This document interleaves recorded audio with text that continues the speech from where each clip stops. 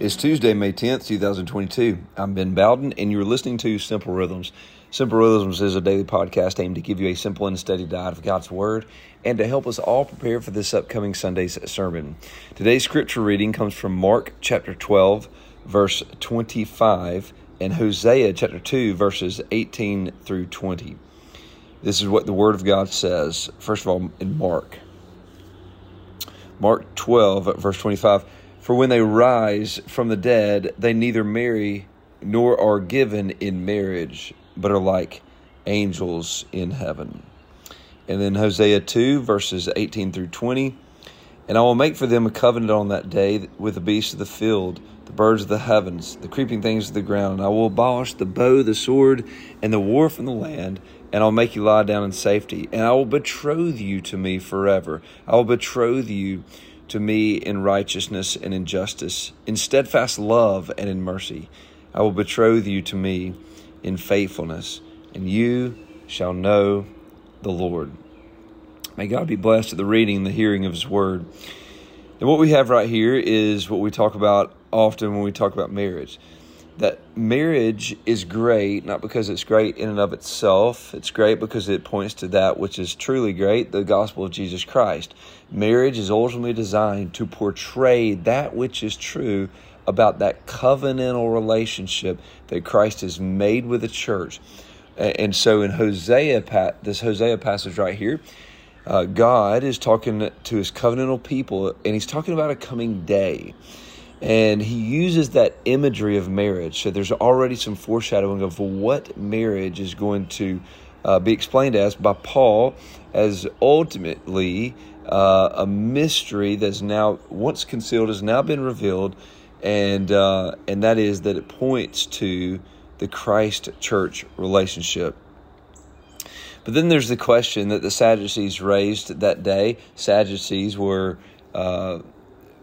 certainly opponents of Jesus, and they raised the question, well, what about this one person that marries and their spouse dies, they marry again, they've got all these spouses, who are they going to be married to in heaven? And Jesus replies, well, there's no marriage in heaven. And some people have read that and kind of gotten sad, thinking, wait a minute, I love my spouse, I want to be married to my spouse in heaven. But what he's saying right there is basically, you're missing the point, guys. First of all, he knew their intent. He knew they didn't like Jesus, they were opponents of Jesus, and they were just trying to trap Jesus. But he's also saying you're missing the point of marriage. The point of marriage is to point to what will be fulfilled on that day. And so it's in one sense, when you have a typology, you have kind of the picture, and then you have the fulfillment of that picture. So it's kind of like if marriage is meant to point to the great example, well, when that great example is like actually here, there's no need for it anymore. In the same way, whenever you use signs to get to a certain place, like in the church, our church building can be hard to get around, and so people may use signs to try to get to the sanctuary. But once you get to the sanctuary, there's no need for a sign anymore. Once you get to your destination, you close the app, your Google Maps app, and in the same way, if it's a picture of the Christ Church relationship, it's kind of like if you're holding a picture, looking at the Grand Canyon, you're just being amazed by this picture. But when you actually arrive at the Grand Canyon, you don't stand there and look at the picture. You stand there and look at the canyon. You look at it. And so that doesn't diminish the relationship that we have with our spouses. It actually intensifies it. We think about it like this. Psalm 16 says, in your presence, O God, is fullness of joy. In your right hand are pleasures forevermore. In other words, when we get to heaven, we will be in the presence of Christ, in the presence of God. And on that day, there will be fullness of joy.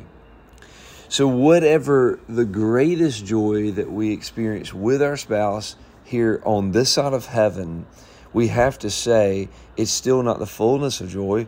The fullness of joy on that day will be experienced in the presence of Jesus and with our spouse if our spouse is a believer. And so this is a wonderful thing. And so by no means should we take the words of Jesus and feel like that somehow diminishes heaven. When we think about Christ, when we think about His presence, it only intensifies it. So let us continually look to Christ. Let us have an understanding of what marriage is really all about.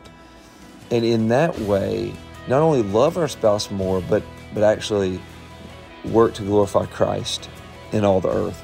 I've been Bowden, and we will meet again next time on Simple Rhythms.